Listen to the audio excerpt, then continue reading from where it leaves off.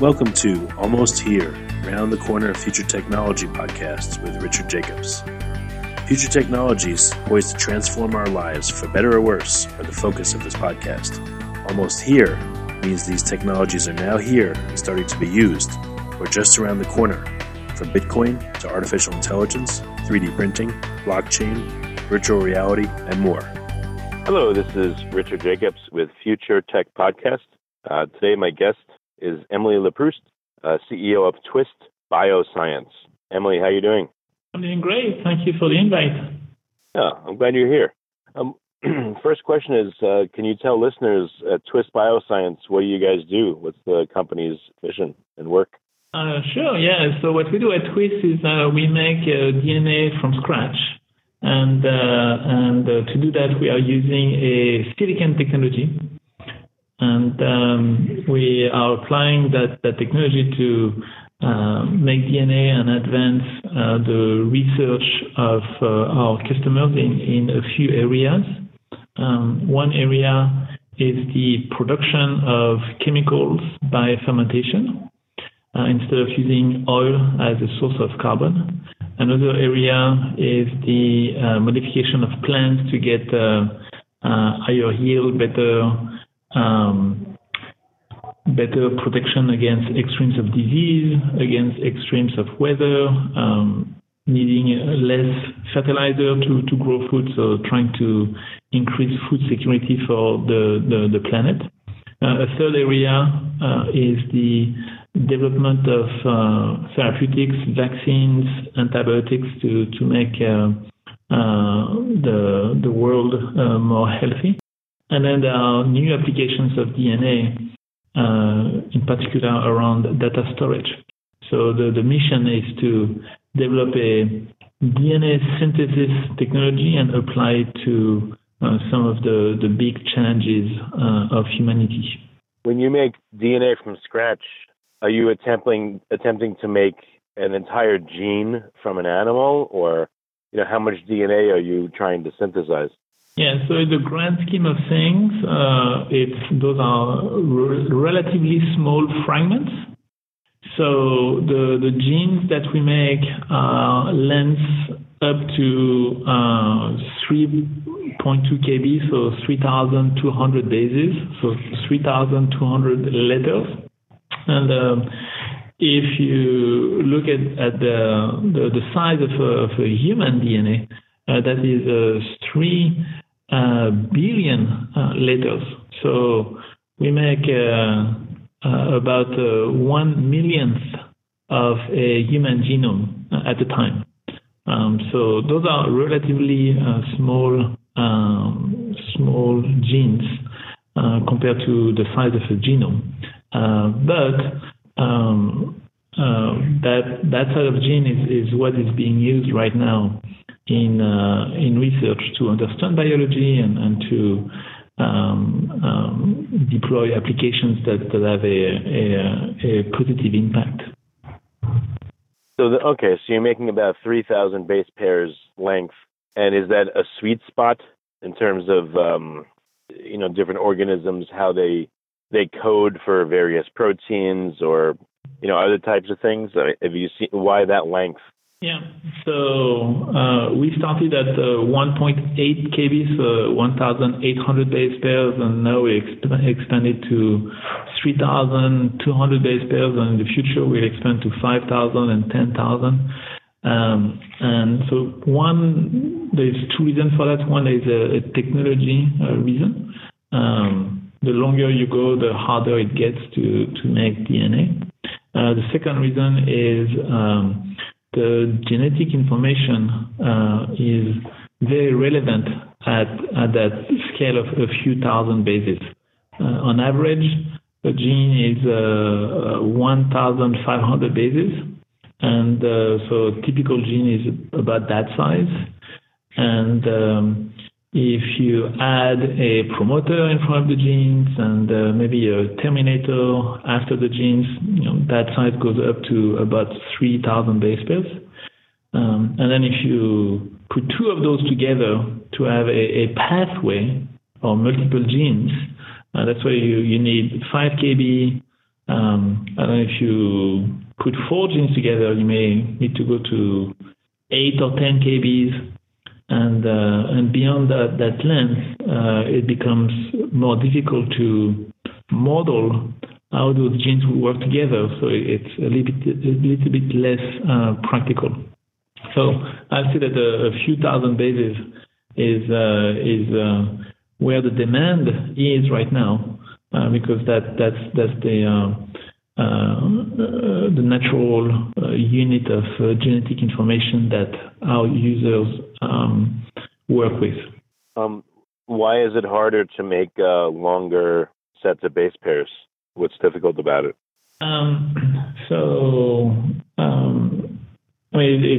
It's all hard. I don't want to say that making 1,000 base pairs is easy. I mean, making 1,000 is hard too.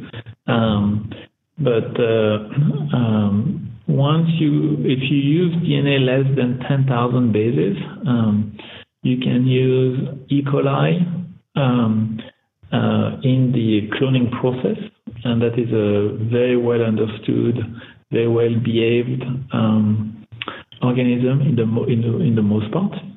Once you want to go beyond 10 kb, you usually have to use yeast as an organism to help you manipulate that DNA. And then once you want to go beyond the 100 kb to the 200 kb and above, DNA becomes hard to move around. So even if you try to move DNA from one location to the next, if you use a pipette to do that, the DNA will shear. So moving DNA around becomes difficult as you go above a few hundred kbs. And then if you want to go very long, if you want to make a full genome, like millions of bases or even billions of bases, like in mammalian cells, the DNA is packaged around histones, which are balls of proteins, to help store the DNA, so that histone packaging is difficult to replicate.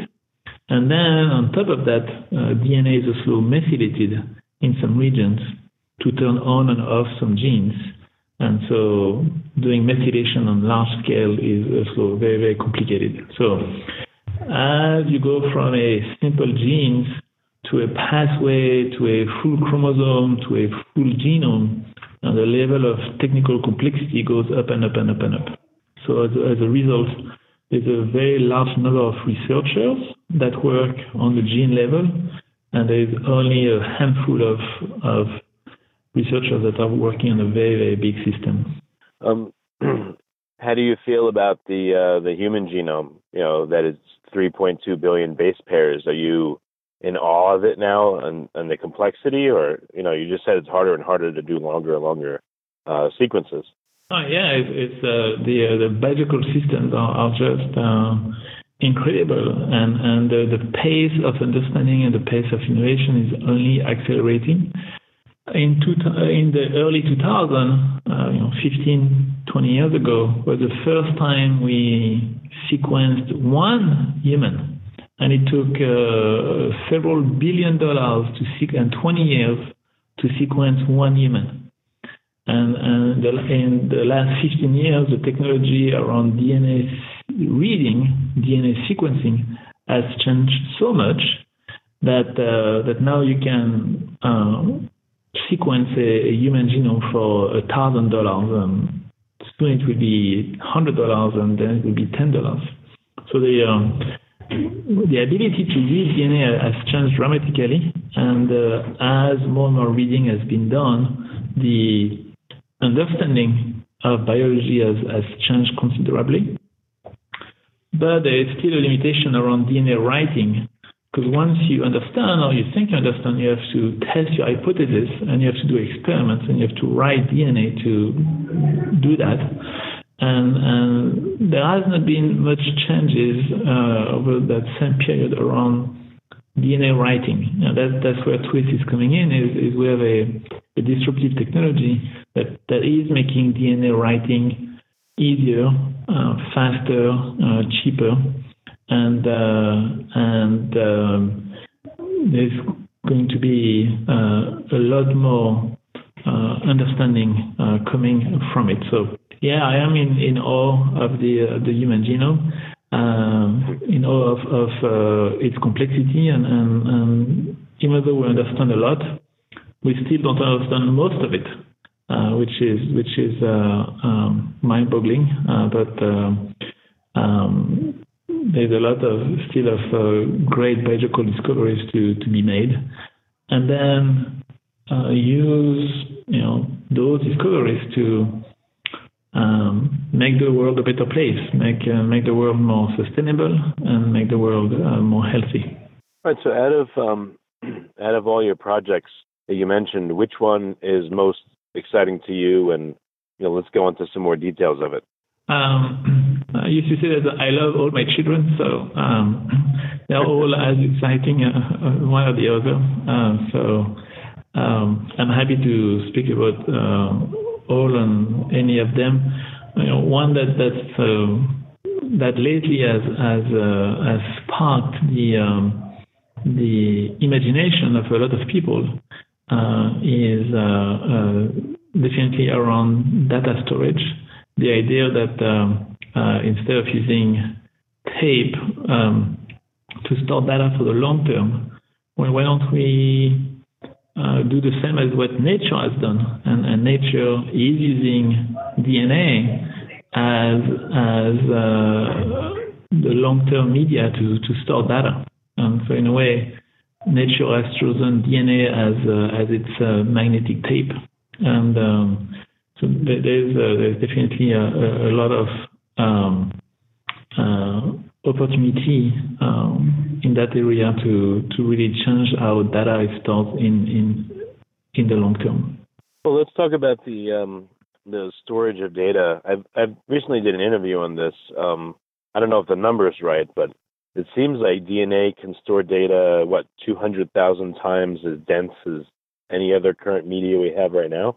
I have not done that particular math, but yes, it's extremely dense. It may be even more than that. The latest number I have is that you could store 1 petabyte in a grain of salt.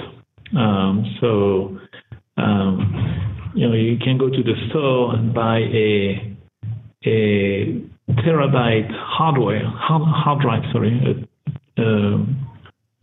terabyte hardware. So 1,000 of those is a petabyte.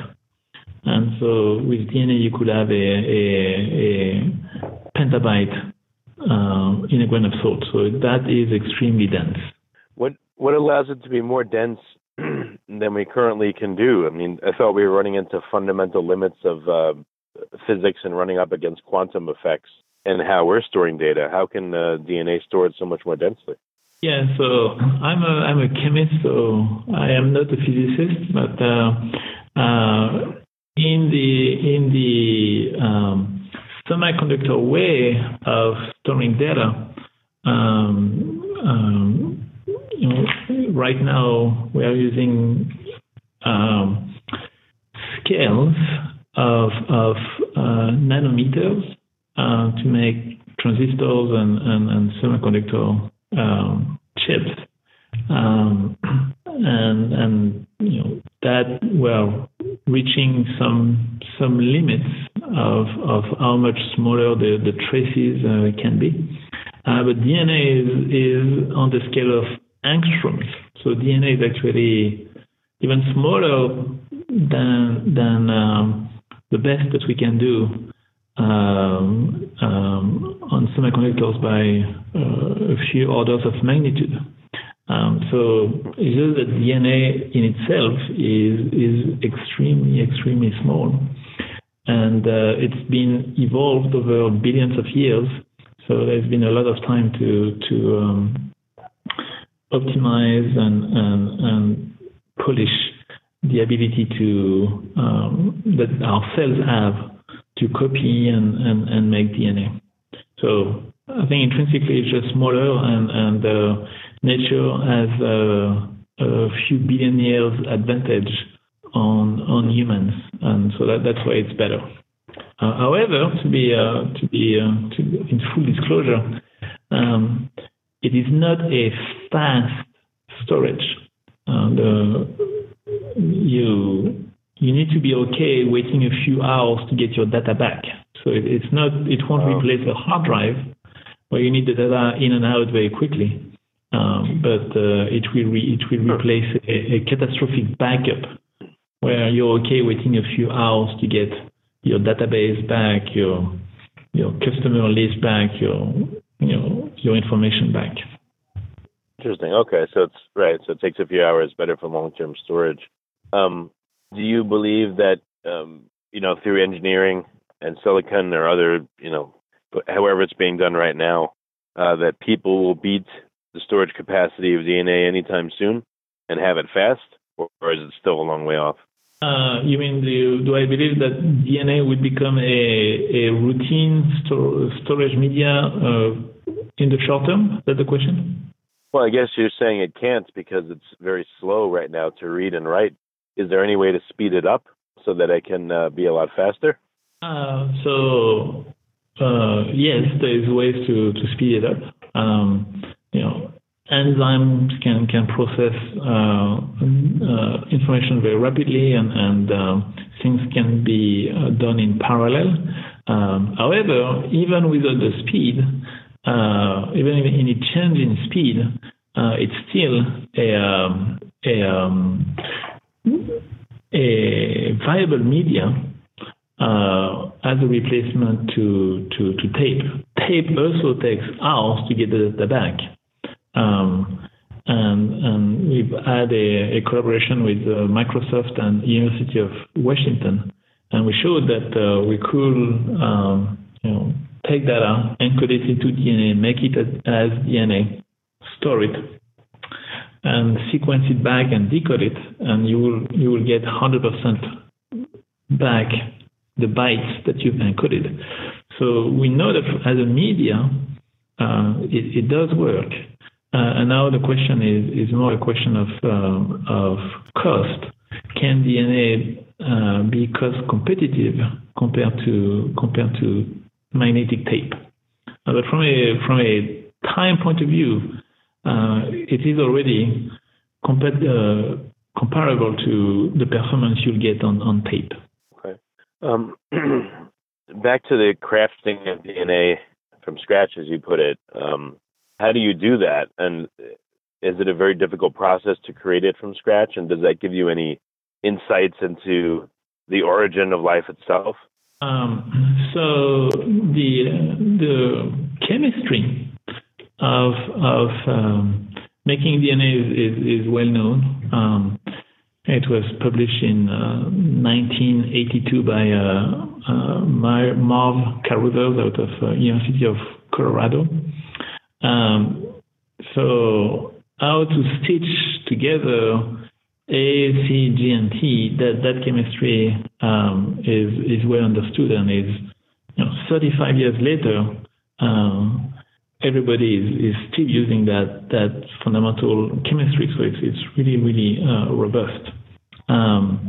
The difficulty is in how do you deploy those chemicals on the machine so that you can not only make one piece of DNA, but make millions of different pieces of DNA in parallel. That is the engineering challenge. And yes, that is very hard. But if you apply the modern engineering methods, and if you have co-founders like I have that are engineers and skilled in deploying those engineering principles, then you can build a machine that delivers the right reaction, the right reagent at the right location and do that at a very high rate. We do that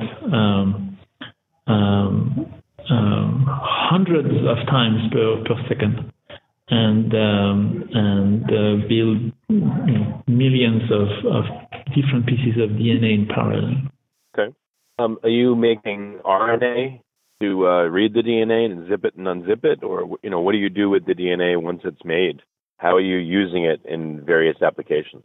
Yeah, so we are not application makers. What we do is we are a DNA provider, so we enable people to develop applications. So what we do with the DNA is we ship it to a researcher, and then researchers use that DNA for their work around basic understanding of biology, work around storing data, work around the development of therapeutics, work around the development of bioproductions of chemicals or modifications of plants. So there's many different applications, but we don't do any of those ourselves. Instead, we do the hard work of making the DNA such that others don't have to do it themselves. Okay, very good. Can we talk about one more application? Maybe you're again. I know you can't play favorites, but you talked a bit about storage. Sure. Yeah. What about curing disease? What are some applications or use cases for the DNA you're creating that are going to be used to help prevent or cure disease in people? Absolutely, happy to do that. And so maybe I can give a couple examples. The classic example is you have a disease and someone has done basic research to know that that disease is because a protein is not working well. So for instance, in the case of diabetes, you may have insulin that is not working well. So once the pharmaceutical company, once they know the protein that's the problem, then they look for a molecule that will bind that protein and restore its function. And restoring a function may mean increasing its activity, or may mean decreasing that activity. Both could be problematic. And so there are two kinds of molecules that are used to bind and have an impact on a protein. One are small molecules. Those are small organic molecules that can be derived from natural products. And in the past, all the therapeutics were small molecules.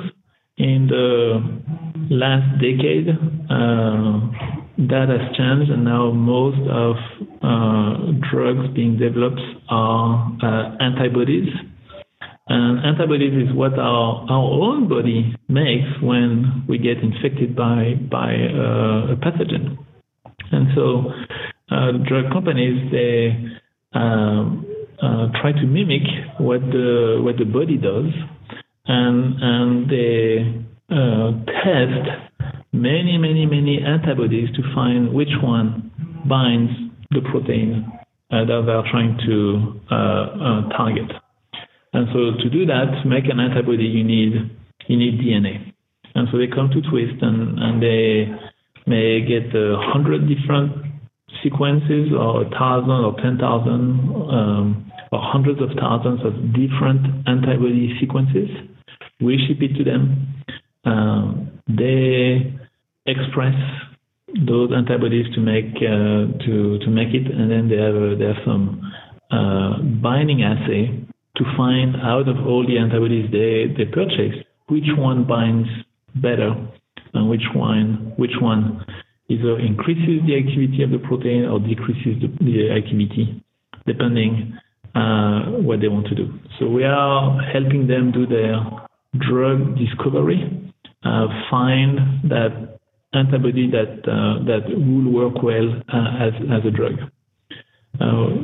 And that is a very small part of of the drug discovery process. Once you're done with the discovery, you have to develop the drug. You have to make kilograms of that antibody, and then you have to do multiple clinical trials, and then ultimately it becomes a drug. So some of the antibodies that we are making now that pharma companies are purchasing, in 10, 15, 20 years, those will become therapeutics that hopefully will save lives and increase quality of life. So that's one way that our DNA is used to in the pharma. And then if you peek a little bit in the long term, our DNA will help really change how diseases are being addressed. In the past, it used to be blockbuster drugs. Everybody was getting the same drug. Now we are entered a time of precision medicine, and there's more advanced diagnosis to find which gene has a problem, and patients are grouped by gene diseases. And in the future, we'll have personalized medicine, where everybody will get their own personalized vaccines or antibody for their one mutation, and that DNA will come from us. Okay, and then last question: what do you see as the future for Twist Bio in the next year or a couple of years? What do you think you guys are going to be coming out with? Yeah, so I like to say that people usually overestimate what they can do in the short term, and they underestimate what they can do in the long term. I think for us, what we want is we want to be the catalyst and the accelerator of the research that people do to increase sustainability and increase health. And that means make DNA even faster, even cheaper, even longer than we can now, and make cloning obsolete in the sense of people will stop cloning themselves in their own lab because it will be more effective to get it from Twist. So that is the goal, is to really be an enabler and accelerate the pace at which our customers develop those life-saving drugs and better chemical productions for the environment. Okay, very good. Now, what's the best way for interested parties to find out more about Twist and to start interacting with you guys?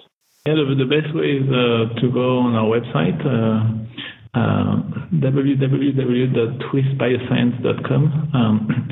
Apologies for the shameless self-promotion, but it's the best way to learn about the products that we have if people are interested in being customers.